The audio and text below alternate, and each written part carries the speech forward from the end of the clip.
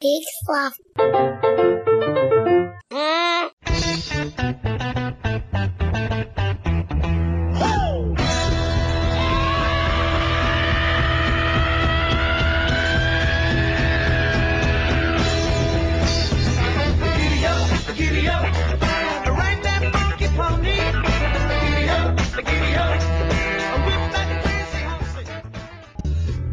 Hobo Radio, the official podcast of HoboTrashCan.com. You can share your thoughts on the show anytime by emailing Joel at murphyslaw@HoboTrashCan.com. Hey, this is Billy West, and as my friend Zap Brannigan would say, you're listening to Hobo Radio. What does that make me, a hobosexual? And now, your host, miniature dog enthusiast, Joel Murphy. Hello again. I'm Joel Murphy. This is Hobo Radio. And today I am bringing you my interview with Gordon McAlpin, the creator of Multiplex, a fantastic webcomic which actually just ended its run this week.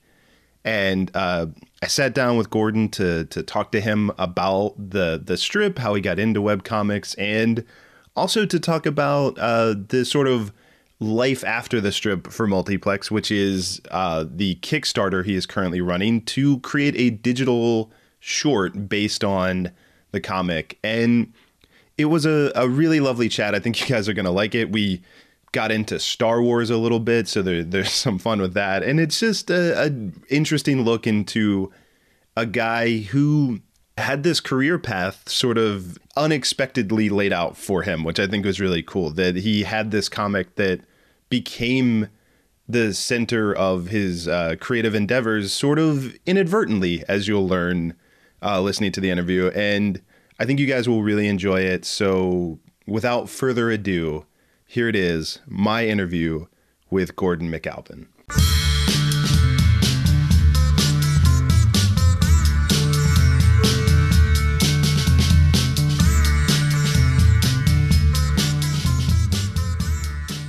I kind of wanted to, if we can, so I just want to go like all the way back, like just start. If I were to all the way back, I mean, I was born in South Carolina, and I don't remember much of it, but I'm told I was small. Well, no, I actually no, but like seriously, so like as a kid, were you always drawing comics? Like if I went back and talked to people who knew you as a kid, would they be like, no, I knew he was going to be into this? Like, are there those kind of stories or? Yeah, I mean, when I was in grade school, for sure, I was drawing in class all the time. I didn't pay attention. I was just doodling the whole time. Around 6th or 7th grade, maybe, I started getting into like superheroes and stuff. Maybe a little earlier than that.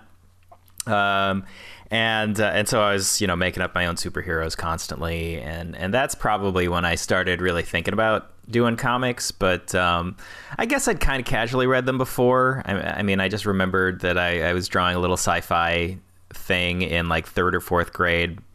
This is like 83 or so, 83 or 84. And I couldn't, for some reason, I hadn't seen Star Wars yet. I think my dad didn't take me until Empire was in re-release before Jedi or something. I don't remember exactly what the time frame was, but I was like so obsessed with Star Wars despite never having seen the movies. It was just from like seeing the trailers and stuff on TV and the toys, of course. And so I was just making up in my head what I thought Star Wars was like people had laser swords and crap like that. And so I remember I was drawing like a sort of a comic then, but it's a 3rd grade kid idea of a comic who, It is, I'm a little better now at drawing. So it is fascinating though with Star Wars, like how because my fiance, like we were just hanging out with her little cousins, and they're like 5 and 3, and they've never actually seen a Star Wars movie, but they're just so aware of like I think somehow it just permeates through the culture that just there's an awareness of just you somehow are born being somehow aware that a thing called Star Wars exists. Right. Well, I have 2 nieces, and I'm a bad uncle. I think they're like 5 and 3 also. I hope my brother doesn't listen to this and yell at me. But maybe 6 and 4 now. But they're really into Star Wars. And like the younger one, Ada, she loves Anakin. So, she's a big fan of the prequels. She thinks the later ones are a little boring. So, he's a bit of a failure as a father in that respect, but maybe they'll outgrow it.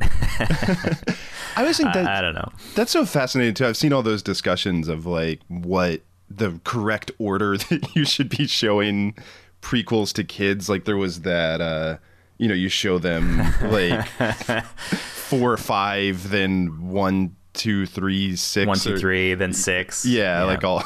And then so there's some people who are like skip Phantom Menace entirely because there's just no reason. Yeah. But then you miss Darth Maul, and he's kind of cool, and he figures into Clone Wars or Rebels. Is it Rebels? I don't know. I don't watch those, but I've seen a couple of episodes of Rebels and maybe a season or so of Clone Wars, and he figures into one or two of those. The thing is, if you go back as an objective adult, and I'm going to get all kinds of people screaming at me, Star Wars and Empire Strikes Back, a lot of what we love about it is the emotional connection. There's a lot of really corny stuff in all 3 of the original Star Wars movies. But why is there a monster in the garbage compactor? And how did the Millennium Falcon get from Hoth to I don't know where the hell without hyperdrive? Like it took them a while, I'm guessing, but I guess they piggybacked off the Star Destroyer. My memory's a little fuzzy now. Whatever. I'm gonna get some angry nerds emailing me. I'm like, well, canonically, blah, blah, blah, blah, blah. Right. No, I love when people have those the detailed. Someone will have that answer for you of exactly. Yeah. All right. Well, I sidetracked you, and that was on me. But sure, it's fine. So you were drawing comics as a kid. You started to see it as a path. I would imagine, this is me guessing, but I feel like webcomics were probably sort of like a game changer, right? Like this idea that you could. Oh, huge. Yeah. When I was in college, I was like, I want to be a cartoonist. But the thing was, as much as I love superheroes and sci-fi movies and all of that stuff, I don't really have much of an interest in writing that stuff. In the 90s, I was really interested in doing fictionalized autobio type stuff, down to earth, not strictly speaking about me, but kind of like indie movies on paper. And there was a lot of that going around. Hate 8 Ball to an extent. That was a weird ass book. Love and Rockets is obviously one of the touchstones, although that gets really sci-fi sometimes too. But the down to earth stories about normal people doing normal things. But even in the 90s, when that stuff was super popular, there weren't that many ways to go about doing that. You could self-publish, I guess, but your avenues towards getting to a position where you could self-publish, because it cost, even back then, a few $1,000s to do a print run and get it into Diamond or whatever other distributors existed at the time and don't anymore. It never seemed possible for me. I never really felt like I could draw comics and get my stuff out and certainly not make a living off of it. But I'm still not making a living off of my comics. I make a small chunk of money from it, and the rest of it's all freelance illustration, freelance design, little animation recently. But yeah, until webcomics came along, I was just like, I would love to draw comics, but I'm not really a great superhero artist. And, there wasn't a huge market for anything that isn't an action comic. Still kind of isn't there, but there's some niche, people doing things that don't involve punching and shooting. But yeah. So webcomics came along, and all of a sudden there were people making, gobs of money, or, relatively speaking, gobs of money, making their living off of doing comics about normal people doing normal things. And I was talking about video games, of course, and all of this stuff. And I was just like, whoa, I could do this. But that wasn't actually until after I'd already started doing what I didn't even realize at the time was a webcomic. Before Multiplex started, I did a comic called Stripped Books for Bookslut.com. That's a now defunct book blog and I guess web magazine. They put up a little magazine section every month with features and whatnot. And so in Stripped Books, I went to book related events and I took notes, recorded it, transcribed it, and turned it into a comic strip. So like one of the first couple was I went to this book reading with Lane Smith and John Sheska, children's book writer author team. I turned that into a comic strip, and I sort of vaguely, if you squint your eyes and turn your head a little bit, emulated Lane Smith's style to illustrate that. And I couldn't do those very often, but every 2-3 months I would get one in there. I did maybe 6 or 7 of them, I think, maybe a little more than that, for Bookslut. Before the weird kind of monthly update schedule for that started getting really problematic. So if I covered an event that took place, say, mid-March, it would take me maybe a month to draw this thing. And if I didn't get it in by, the next deadline, like 6 weeks later, it would have to wait a whole extra month. And then it would be 2.5 months old, and it wouldn't be all that timely anymore. So I started thinking about taking to its own website and publishing it there instead, where I could kind of put them up when I was done. And so they'd be a little bit more timely. I didn't end up actually doing too many for the website because in order to keep people coming back, I decided to dust off this old idea of doing something about a bunch of kids that worked in a movie theater and use that as a backup feature. I am the only person on the planet who would have thought that a small gag strip about a bunch of kids working in a movie theater would be less popular than the 8 to 12 page nonfiction comic about people talking about books. Yeah. But there you go. Yeah, I'm a little naive that way sometimes. Yeah, it's like in hindsight, like that's so obvious. Like when you look around at the landscape now, which one was going to be. Right. Yeah. Right. And but yeah, like almost immediately, Multiplex as a backup feature was getting more page views than Stripped Books. So I don't remember exactly how long it took before I was like, I'm just going to focus on Multiplex. As much as I loved Stripped Books, because it would take a couple of months to do them and post them, like there was no return traffic between them. Every once in a while, like if I did one on Neil Gaiman, he would kind of like, scratch his head and put out this sort of befuddled backhanded compliments. Like, I don't really know what this is, but it's about me, so maybe you'll like it. And then, like, you know, a couple of other authors kind of did the same sort of thing. And it's funny because I'm not sure now, looking back, if stripped books kind of got that sort of confused reaction because it was a nonfiction comic, or if it was just bad.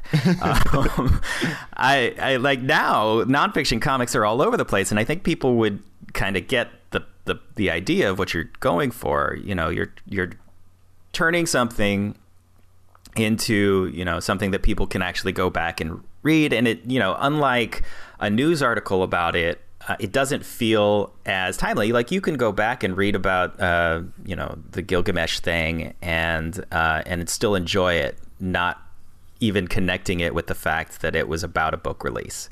You know, they're just talking about books and Gilgamesh and whatever. So I got a little off track.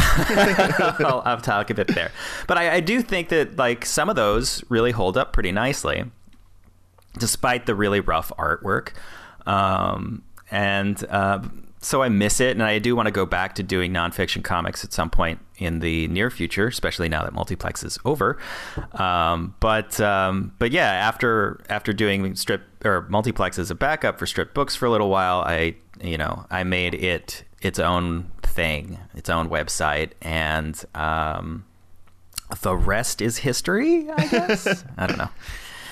Well, you touched on that. I'm always fascinated with that with webcomics. I think it's really fun to, like, when I knew I was going to talk to you for this, I went back, like, and read your first Multiplex strip, and I think it's like, oh God. But that's something, like, so charming. Yeah. I think about webcomics is that, like, you can kind of, with a lot of these, like, see the artist grow. You know what I mean? Like, there's this, you know. Sure. So it's always cool to see where they start and then where they end up in terms of yeah.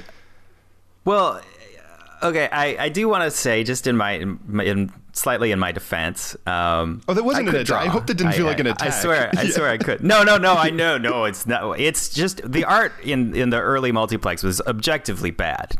I'm not quibbling there. I just want to say that doing a comic with vector artwork like Multiplex is, was like relearning how to draw, and it's not even just like, I knew how to draw illustrations with Adobe Illustrator, kinda. I was okay at it, but doing comics versus doing static, you know, illustrations was different, because you had to start approaching them, the characters, as like puppets.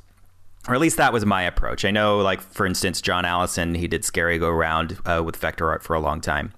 He didn't do that, and I think that's one of the reasons why he inevitably abandoned it, is because he was doing a highly inefficient but probably ultimately better way of drawing everything except for maybe the heads, you know, unique every time, or just about every time, and maybe recycling some backgrounds a little bit. I built up a whole library over the course of Multiplex. I built up a giant library of backgrounds that I could reuse, like sets, not unlike animated, you know, shorts or animated TV shows do. You know, the South Park guys don't don't redraw everything every single time. They're like, hey, let's pull out the school background.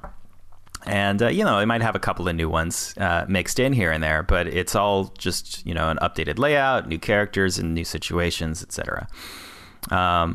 But yeah, so like I did know how to draw a little bit by hand, and you could see some of the, you know, the early strip books. I could draw okay, reasonably. But then, you know, doing Multiplex, not only was I just learning how to do a comic with Illustrator, but I was figuring out what kind of drawing style I wanted to do. At first, I wanted to, you know, do something very South Parky. I thought that would be simple and fast. It was not. And then eventually I started kind of gravitating. I wanted toward doing a slightly more detailed approach. And I kind of settled on something that was, you know, had a little bit of detail into it. And I did gradually add few, changed some details here and there. Like the characters started off having like black dots for eyes, and maybe a green dot for the girl with green eyes or whatever. And so the eyes got more detailed at some point, and things like that. But so the art did get kind of adjust a little bit, and I would update the backgrounds to sort of fit, adding a little bit more shadow, lighting. Anyway, it was all pretty flat color, so not a ton of that, but just enough to make it feel a little bit more real-ish. But yeah, it was just an ongoing process, and so those first few, where I literally just had no plan and no idea what I was doing, are horrible. So yeah. But yeah, no, I think that is you're playing around and you're sort of developing your visual style and sort of discovering what the comic is meant to be. So I think that is all natural. By the way, side note too, I never got over Scary Go Round changing from the vector art. Like it. Well, I hate to say this, but I didn't actually read his work that much until after he'd shifted. So to me, the vector stuff looked a little strange. I think you just get used to familiar with it, you know? Yeah. I'm sure it's just whatever. Yeah. Oh, sorry. I was just saying. I mean, I was familiar with the art, but this is so stupid.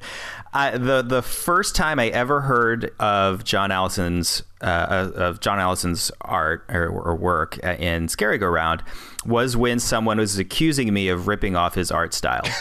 Of course. And so for the longest time, I was like, I'm not going to go look at that guy's work because it'll just add to this perception of me ripping him off. And I'm like, how can you rip off something that you've literally never seen? Right. And I still don't think that his approach to vector art and my approach to vector art looked at all similar. But it was the fact that they were both using Illustrator, I guess. Yeah. I don't know. Yeah. That's so weird that someone would feel that strongly to like. Yeah. And like this was in the heyday of the webcomics quote unquote community. So I was sort of trying to promote the strip in forums and stuff like that. And I was like, I've literally never heard of this comic. And like his response was so dismissive and like, so it was just like, well, yeah, but if you try to imitate someone too slavishly, I'm like, I'm literally not imitating him. I've never heard of this person. Whatever. Anyway, yeah, I mean, I love his stuff now. I think he's a fantastic writer. He's doing, what is it, Giant Days now for Image? Yeah, I have to be honest. I don't. Yeah, I'm not keeping up with him as well as I probably should be. I think it's fun. Yeah, it's fun. I do just kind of pick that one up every now and then. But I think it's a solid. He's a solid writer. He can be really, really funny. Oh yeah, so, no, his yeah, like I do really love his sense of storytelling. Well, so sure. But yeah, let's go back to that a little bit. So you launched the comic. You think that it's going to be the support for strip books, but it starts to pick up. But I'm kind of curious about that, like the early days and sort of you said it was an idea that existed that you had, but what was your initial idea? Well, back in like the mid to late 90s, I was living in Peoria, Illinois, my hometown ish, sort of my hometown anyway. I grew up there from like third grade till I was 25, so as close to the hometown as you're gonna get for somebody who moved around a little bit. And my buddy Kurt, who is the namesake for Kurt from the comic, he managed a movie theater in there, Willow Knolls 14 in Peoria. Shout out, hello, if anybody hears that. That theater is the inspiration in all kinds of ways for multiplex. So he worked there, and I worked this weird ass job where I did production artwork for a company that printed on like plastic tchotchkes.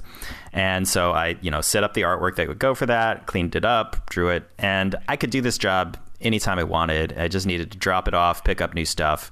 And so being, in my 20s, I just kind of gravitated towards this third shift sort of schedule where I would work in the early evening.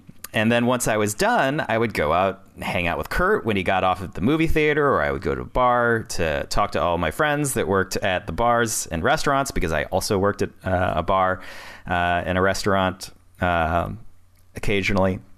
So I would hang out with him there, and at that time I was like, well, I really want to do comics, but I don't have any story ideas. And so he was like, at one point, he was like, well, why don't you do a comic about a bunch of people that work at a movie theater? And I was like, no, that'd be stupid. and the reason I dismissed it was because I was thinking, graphic novel, serialized graphic novel, maybe a monthly comic book. I didn't have any idea. And webcomics were not at all on my radar. I'm not even sure if they existed at that point, maybe one or two. So, the idea of doing it as a comic strip that updated every week or twice a week didn't even enter my head. And so I had no idea of how to do that premise and be able to talk about current movies, which I thought would have been interesting.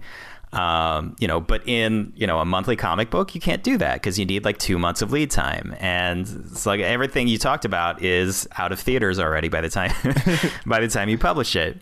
And the whole slice of life, thing, specific to a movie theater didn't hold any, tremendous appeal for me at the time. And, I kind of gravitated towards doing more character-based stuff after I'd started doing multiplexes, sort of this gag strip. But at the time, I didn't really find that super interesting as a premise. A couple of years after that, I dismissed this idea of doing a comic strip about a movie theater, I was like, I think I want to do a Flash animated short. Bear in mind, I have no idea how to animate anything in Flash at this point.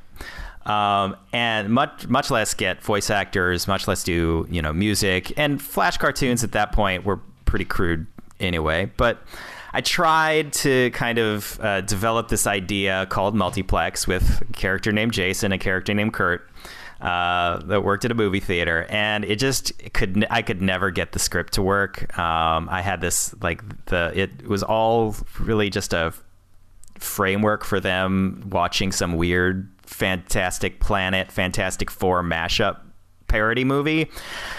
I don't know. So yeah, anyway, I first developed Multiplex, this idea of Multiplex, and even the name Multiplex as an animated short that never went anywhere. And so when I was doing strip books and launching its own website, and I wanted to do that backup feature, I was like, well, why don't I try this movie comic idea again? And so that's where Multiplex came from. It completely changed, obviously, because it was going to be a standalone, maybe 10-minute short, and then it turned into a series of gag strips that kind of turned into a sort of sitcom-y sort of thing, and then a few years later it turned into this kind of 12-year-long epic coming of age story. so yeah.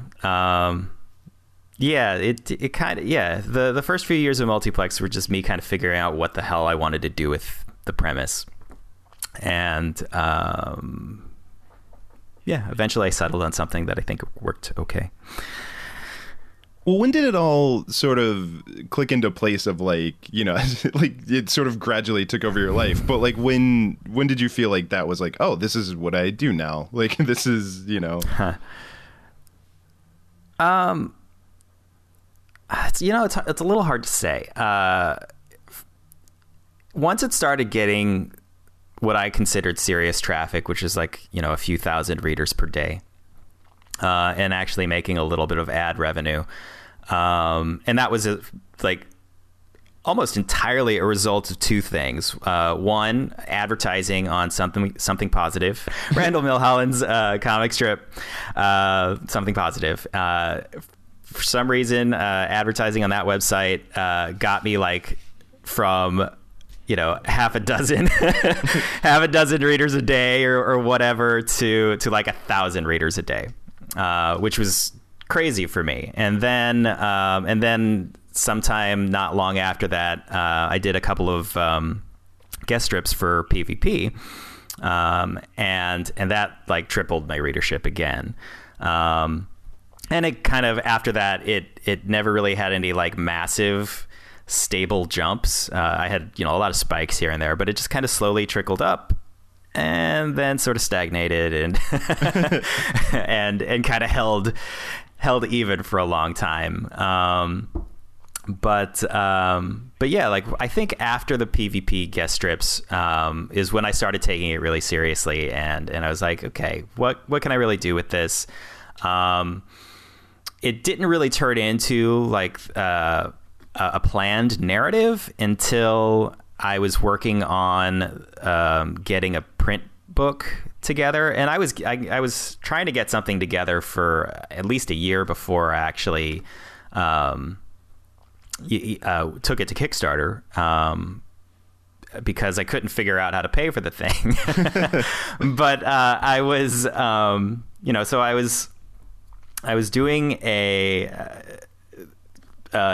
ebook collection, I guess. I don't really know exactly. Maybe it was going to be, I was thinking about publishing it in issues, but I was kind of reformatting some of the early strips to kind of work in a book or magazine format. And it was around that time that I started thinking, okay, how am I going to do this? And I settled on this kind of like book length, 5-chapter thing.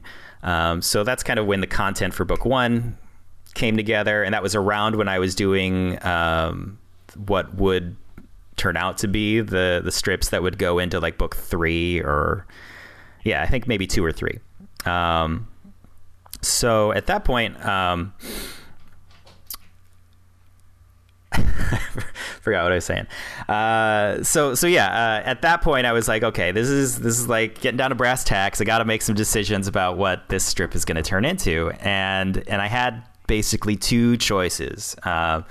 Do I let the characters stay the same age forever and just kind of let it go? Or do I want to tell a story with an ending here and age the characters and see what happens? And I chose door number 2. And so at that point I kind of came up with the really, really broad strokes of like what happens to the characters getting older. Jason, of course, was a bit of an a-hole. And so he kind of didn't deserve to be a manager right at first. And he certainly didn't deserve to, quote unquote, get the girl. Not that, relationships should always be about deserving things. Women and men and relationships are not prizes for being good people. But in fiction, they kind of often turn out to be that way. They come across that way anyway. But yeah, so I wanted to figure out kind of like when, obviously Jason and Becky were destined to be together from the beginning. That was kind of set up that way. But eventually they were going to get together. Eventually Jason was going to become a manager. And then like, how are you going to end it? And so that's when I came up with the broadest strokes of what would eventually take me like 8 more years to to play out. So yeah. That's kind of like, I guess around year 3 or 4 is when it really started to cohere. And I started getting a bit of a plan. And then I always worked a little improvisationally. I kind of had the vague idea of what would happen in a chapter, and I would kind of block out like, okay, this needs to happen next. And then I wouldn't actually write anything for the most part, except for maybe a joke or two, until I was sitting down to work on the strip. for better and for worse, sometimes there are a couple of points in it, if you like go through the archives, where I'm like, I really had no idea what I was doing here, and the story's starting to wander a little bit, and eventually I'm like, oh shit, I gotta wrap things up. so I kind of snap back into focus on the plot or what have you. So you were like. So like you said, you had broad strokes, but you were literally like just going like strip to strip. Like I guess I'm curious about that. Like, would you would just sit down and like start laying out the next one? Like, or did you ever like write that's a sort of vague question, but like, but yeah. So what was the process of like creating a new strip versus like this broader plan? It varied a lot. Like sometimes, you know, when I was blocking things out, I would be like, okay, you know, these plot points need to happen, and so like where am I going to fit those in? And then sometimes, you know, if I need to change a scene or I want to focus on another character, I'll have like an empty week, and I would always kind of keep a calendar of the new movie releases. So I would be like, oh, an X-Men movie's coming out, I got to do something about that. Superman Returns is coming out, so I got to leave that empty. And you know, in the early years, it was very much focused on what the new movie was. By like year 5, towards the end of year 5, not year 5, book 5, which is maybe year 5 or 6. I kind of started getting this larger arc thing. You know, Jason and Kurt, we're going to have like this kind of intro to horror movies for Jason, really. Kurt was going to teach him how to love horror movies, begrudgingly, of course. And that would lead into them making the zombie movie. And so that would be like the major arc for book 6. And then 7 through 9 were basically, you know, them being managers. And should I spoil everything for your listeners? I mean, you've ended it now, right? So I mean, I have ended it now. But so, you know, the 7 through 9 was kind of the finale. That was like them, you know, being managers and ultimately taking over the movie theater. Through a highly dramatic series of events, but yeah. So like if I just had a gag strip, I would you know, if I had just a movie that I wanted to play with, I would hopefully see the movie, but not always. I would devour trailers and clips and reviews as much as possible. I would subject myself to reading the comments to see what people were saying about them. And eventually I would get an idea that I was either angry about or chuckling about, and I would turn that into a comic strip. And, you know, sometimes when it was more of a story-driven thing, I would have like a few strips just blocked out. But generally, you know, it did really ultimately boil down to like what needs to happen in this strip. And then I would write out the dialogue first, and try to get the pacing right before I draw anything. So I, you know, have these empty boxes and I type in the words and start blocking things out, by which I mean like dropping in backgrounds with the characters just kind of standing there, and then I would modify the poses and draw whatever new stuff that I needed to make it work. So it was kind of, you know, it really does go back to the animated or the unanimated thing where I'm kind of building an animatic for an animated clip that never gets made. You know, just kind of this is the pose, you know, this is Jason angrily screaming because that's what matches the dialogue, etc. Was there anything with these broader strokes that ended up sort of getting cast aside, like as you wrote it and the characters developed? Did you kind of go like, well, this doesn't fit anymore? Or was it pretty consistent with like where you started and where you ended was in broad strokes where you always intended to go? The very, very broad strokes were definitely still kind of intact. I didn't expect to like Norma when I introduced her. She was supposed to be the first in a series of short-lived managers, and that kind of got distilled into just Norma and Evelyn later, who replaces her, and I guess Randall as well, the regional manager. So what would have been like 3 or 4 different managers kind of got condensed because I realized it wasn't necessary. Once I started to like Norma, I thought that, the idea that I had of having this kind of mentor figure for Jason, I felt like she really fit that well. She kind of turned into, this not well liked but highly competent person, and that's really kind of what Jason was too. And so she was a really fitting mentor figure for him in some ways. And then there was I guess when Franklin was going to leave the company at some point, and I don't think it was ever going to come back. The plan wasn't for him to come back. He was just going to stick around, in the cast, but I didn't feel like that made any sense. It didn't work. So I figured out a way to kind of keep him around. And then, he comes back in, book 9, to help them take over the theater.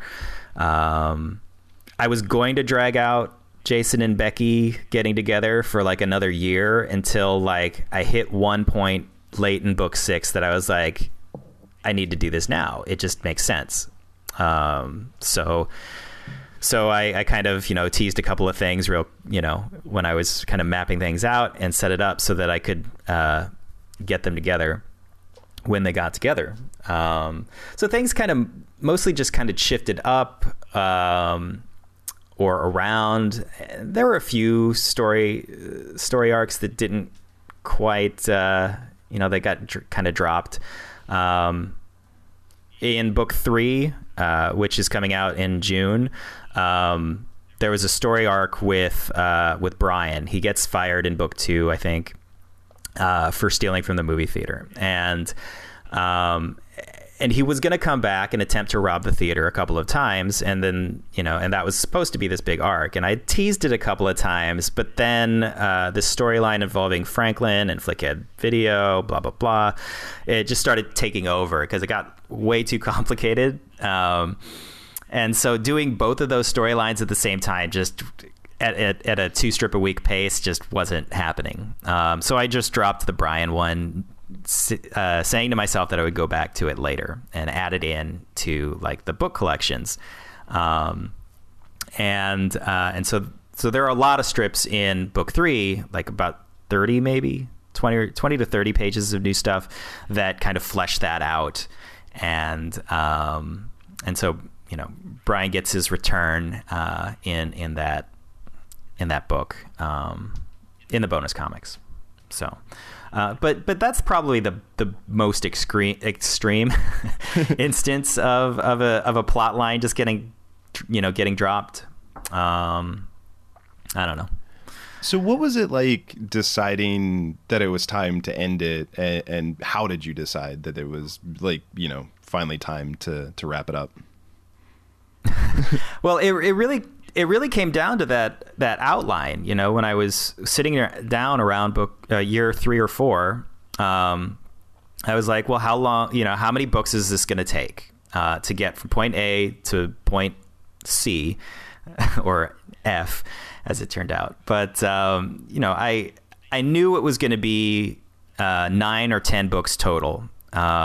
It was originally going to be 10 at first. Then I condensed it down to 9.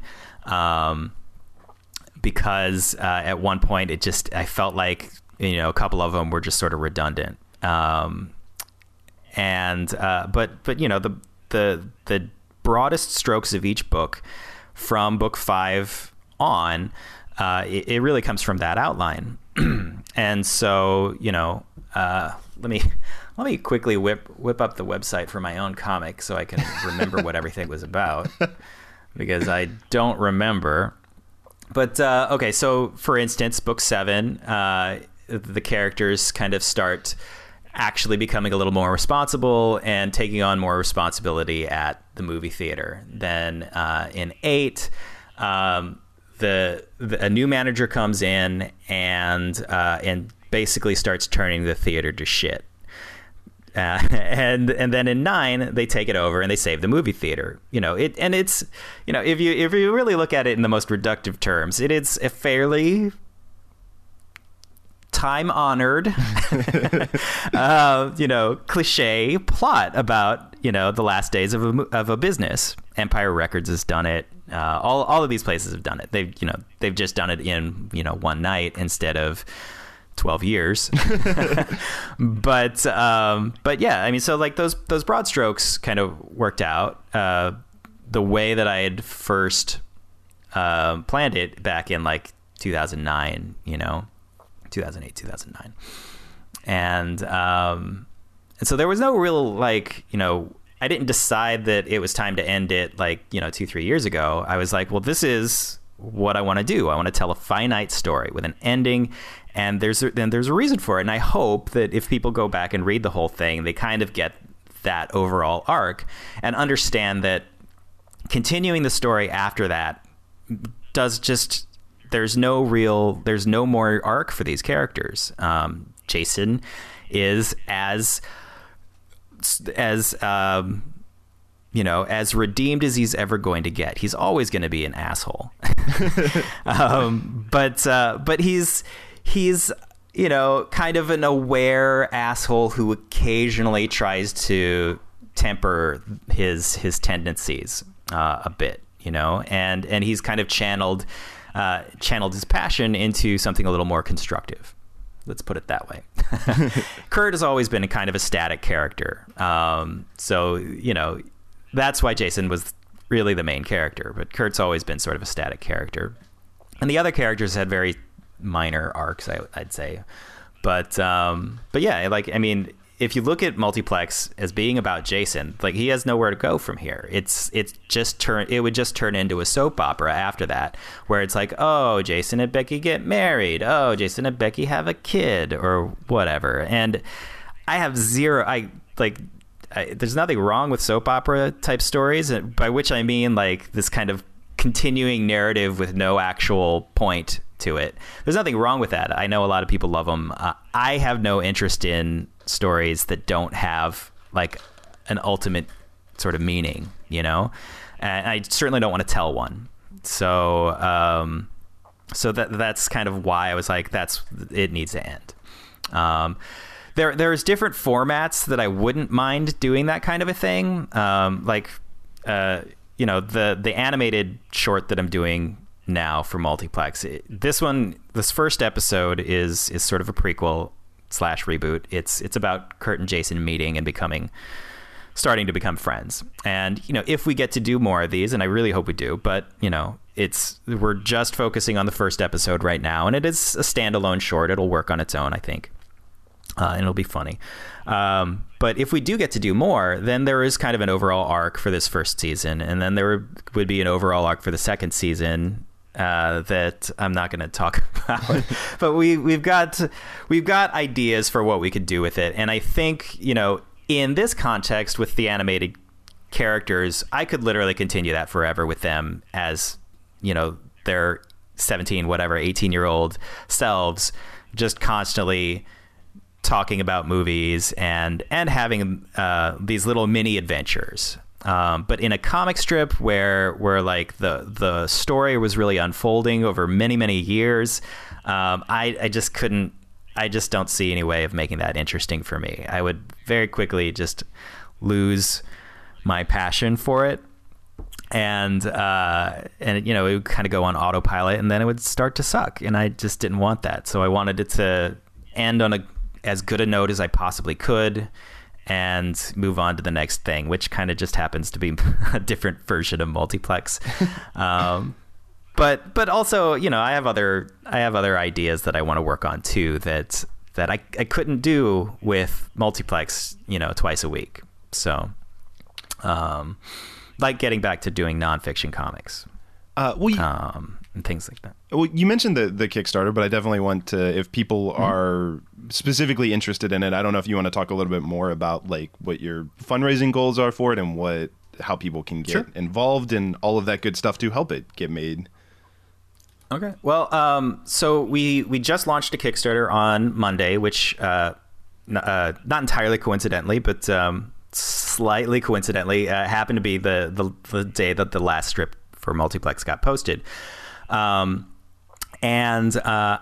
I and a couple of friends of mine, Joe Dunn, who does a comic strip called Joe Loves Crappy Movies, as well as a couple of others every now and then. He also Joe does all of the artwork for my site as well. So I've actually So people, if you like the artwork on Hobo Trash Can, that's who you're talking about. Yes. Right. Okay.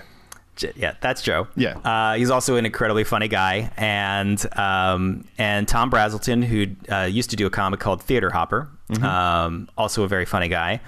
The three of us used to co-host a podcast called The Triple Feature, where we'd argue about movies. Yes, and so I wanted to bring those guys in because I wanted Multiplex to be something a little different. You know, I wanted to get some other sensibilities in there. I thought Joe and Tom in particular would be good at helping strengthen Kurt's presence in the animation because their sense of humor, I think, is a little wackier than mine, and that's really Kurt's sense of humor. I can do vulgar humor because I'm just demented, I guess. But I can do the vulgar humor, but sometimes like just Kurt just being weird. You know, it's a little struggle for me. I kind of need to have a sounding board. Like when I talk to my friend Kurt, his inspiration, he kind of inspires me for like, oh, this is how Kurt would act. And I had a couple other friends who were kind of like stand-in Kurt's for a while. My friend Pete, also kind of an inspiration for Kurt at times. So bringing those guys in kind of helped bolster Kurt as a character, so it could be more of an ensemble cast, not just Jason focused. And I also brought in Dana Shaw, who is a veteran web series producer. She's currently working on a sci-fi web series that funded on Kickstarter, I think last year, called Personal Space. It stars I think her name is Nikki Klein, Callie from Battlestar Galactica. But it's a sci-fi web series that's going to be coming out eventually. Anyway, so I wanted to bring her in partly because she's more familiar with these sorts of web series formats, and also to kind of keep me in check and, you know, remind me that I also have female characters that need some presence. And I don't think that I needed this is kind of a stupid way to go about saying this point. I don't think I necessarily needed a woman's voice in the writer's room to write women better or whatever, but I think she helps in that regard. But she's also just incredibly funny and has more experience doing web series than I do. So she helped me with the screenplay for the first episode, getting some structure in there that I was struggling with, and things like that. So the four of us together are the writer's room. And I think we've got a great script. We got some preliminary art, a couple of maybe a page of storyboards, and I put that up on Kickstarter partly because I have this kind of hold in my freelance schedule right now. I finished up a massive animation project last fall, and I've done some smaller things since then, but I got nothing going on. So so I was like, well, I guess I could work on this animation thing now. So it just made sense to launch the Kickstarter now, even though I'm not quite done fulfilling the Book 3 Kickstarter. I feel bad about that. I really wanted to wait until Book 3 was all mailed off, but it's sitting on a boat coming from China right now.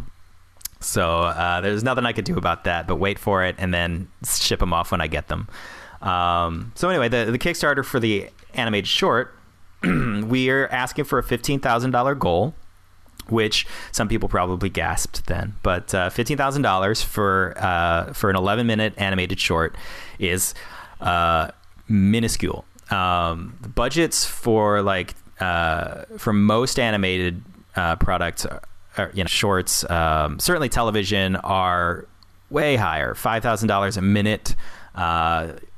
I'm sure most TV animation costs $15,000 to $45,000 a minute. So this is a really, really low budget thing. And the only way that's possible is because I'm the animator, and I have some experience doing really low budget animation. That because I'm pretty good at drawing and I'm pretty good at telling a story, I think it looks better than the quality of the movements, which I'm just okay at. But so the drawings are good, the storytelling is good, I can edit, and so we've got this concept for the short. It'll be very basic animation at that $15,000 goal, and we haven't really talked about stretch goals yet because less than 2 days in, we've raised $8,600 of our $15,000 goal, which is fantastic, but we haven't passed that initial goal yet. So, counting chickens before they hatch and whatnot. It does look very good that we'll pass the goal. But in terms of getting to a stretch goal, like $20,000, where we could, do the animation in 4K, and I could spend a little more time on it to make it more fluid. I could hire additional animators, some of whom would be more talented than me to do the complex shots, and some of whom would be, more junior level animators to do like the mouth syncing, which is not super time consuming or not super hard once the drawings exist, but it's also very time consuming. So hiring junior level animators to do that while can free me up to work on the more complex shots. The more money we raise, the better this thing can look. We also would love to get a 5.1 surround sound mix, and that would be a stretch goal, because if we do it with in 4K and a 5.1 surround sound mix, we'll be able to get or submit it for consideration into film festivals, potentially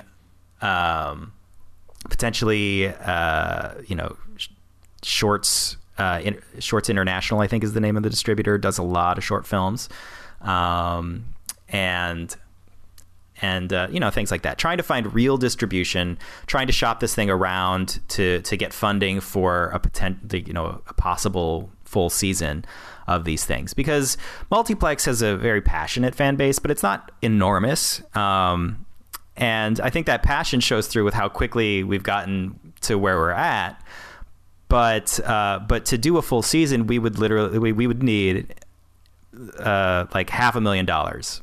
And I don't, not to be a downer, I don't think that there's any possibility of us raising that from just, Multiplex's fans. So getting this pilot funded, and if we go far enough over the goal that we could do additional like short animated vignettes or even a second episode, would be fantastic. But I'm really focused on just this pilot so that we could try to find other avenues for getting a series produced, because I think it would be a lot of fun. I think and I think a lot of people would really enjoy it as well. So it's not just about me enjoying a freelance gig or a self-employed freelance gig, I guess, but whatever.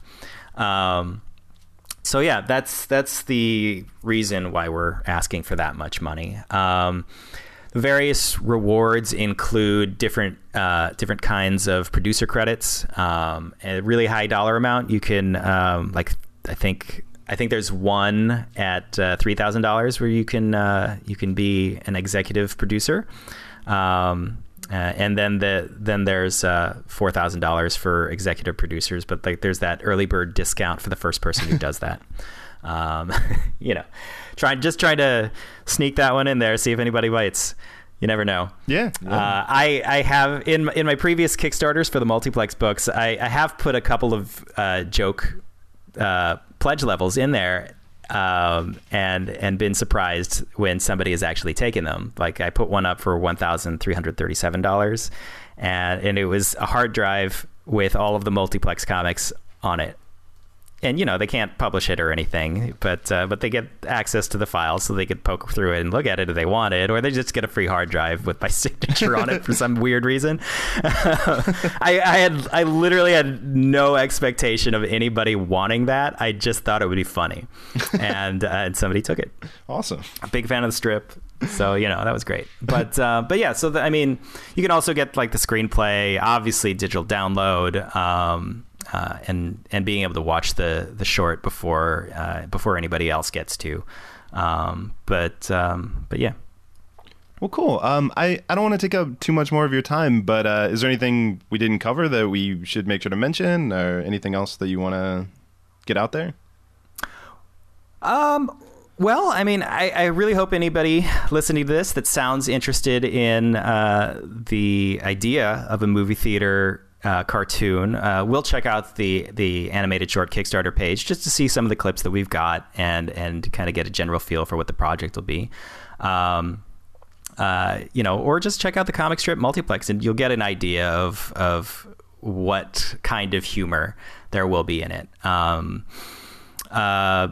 Beyond that, no, I don't have anything else. Yeah. But yeah, thanks so much for having me, and I hope your listeners do check out either the comic or the short or both, and obviously like what they see. Of course, yeah. No, I'll put up links to the site, and I'll put up the YouTube video for the Kickstarter and everything, so everybody can see all of that good stuff. Cool. All right, thanks, man. No, I really appreciate it. It was nice talking to you. Thank you. You too.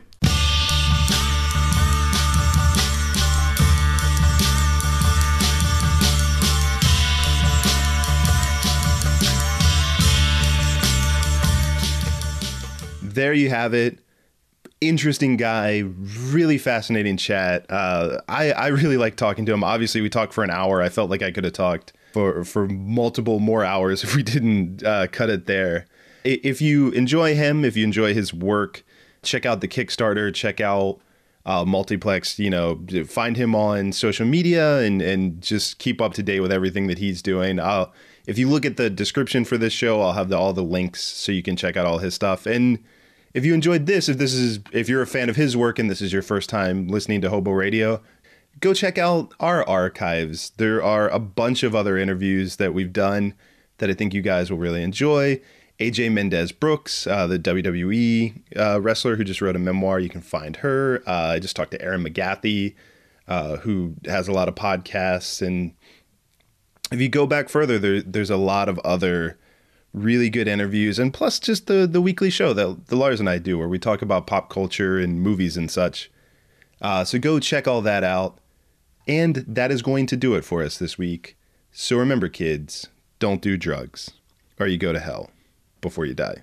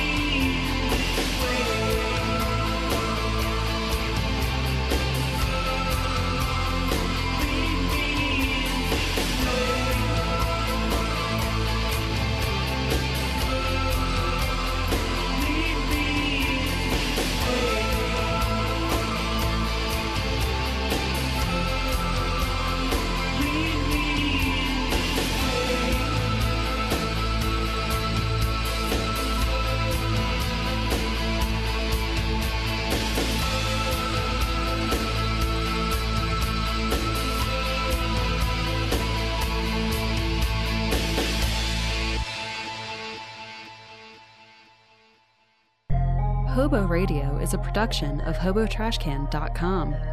If you enjoyed the show, please rate or review it on iTunes. Hear more great shows on the Peak Sloth Podcast Network, like this one. Hey, this is Chris. And this is Joe from the Curioso Podcast. And we give our stamp of Curioso approval to the podcast that you're listening to right now.